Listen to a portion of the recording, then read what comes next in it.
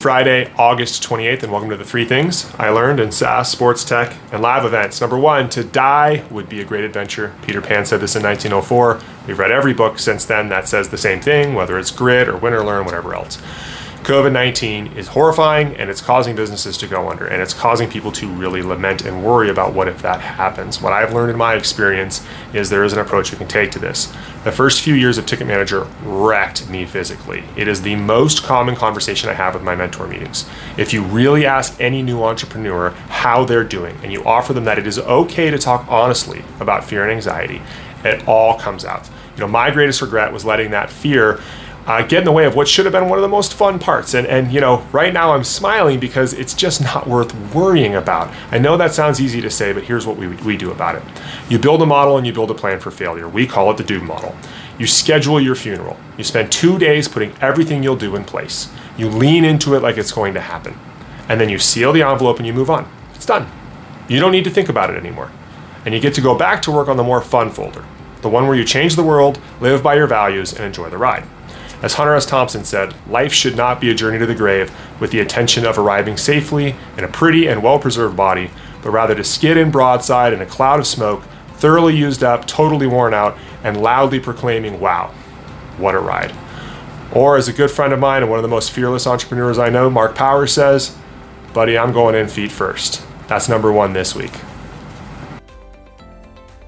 Number 2, this one makes me laugh. Sounds like she's not the one.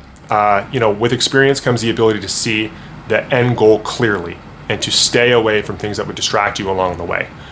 Young love and heartbreak led to some of the best advice and most solid understanding of that experience, which I still remember to this day and cite all the time. It's funny now, but I was crushed at the time, and when my dad came and sat down next to me, I was waiting for wisdom in the form of a Folgers moment. He asked me what happened. I explained that, like Cal Weaver in Crazy Stupid Love, I had been cuckolded. And what I got in response was one sentence. Sounds like she's not the one. He stood up and he left me to explore the thought progressions from there. It was the right response, and it was deep on wisdom. It was time to move onward. This happens in business over and over. We spend time being distracted by things that don't take us to the ultimate goal. And experience can help us get to that goal. Hard decisions are very clear to those who have seen it before. Before wasting any time, call your mentor. She or he will give you great advice that enables you to execute on those things. And just know that the most simple and brief, but insightful and perfect advice comes from years of experience. So that's number 2, and it turns out she wasn't the one.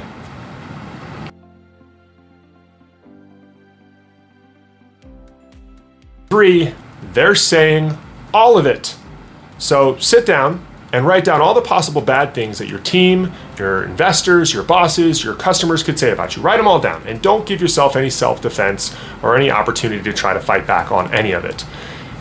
Then sit down and understand that they're saying all of those things, because leadership is taking people somewhere else, and many people are content right where they are. It's natural friction.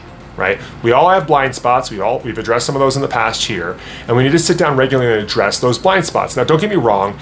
No leader's job is to appease the masses. This isn't a popularity contest, and quite frankly, much of what's said is best left just evaporating into the ether to be forgotten. But you will find some things which may be believed by those around you, which is impactful to your ultimate mission. And now you have an opportunity with your to-do list to approach those things. It gives us the opportunity, as we learned this week during Kobe Bryant week, to get better. So rest in peace, Mamba. That was 8/24. It hit too close to home. For those who don't come to our headquarters much, that hill right there, the golden hill you see behind me, is where the accident happened. So that's it for this week. Hope everybody has a great weekend, and we'll see you next week on The 3 Things.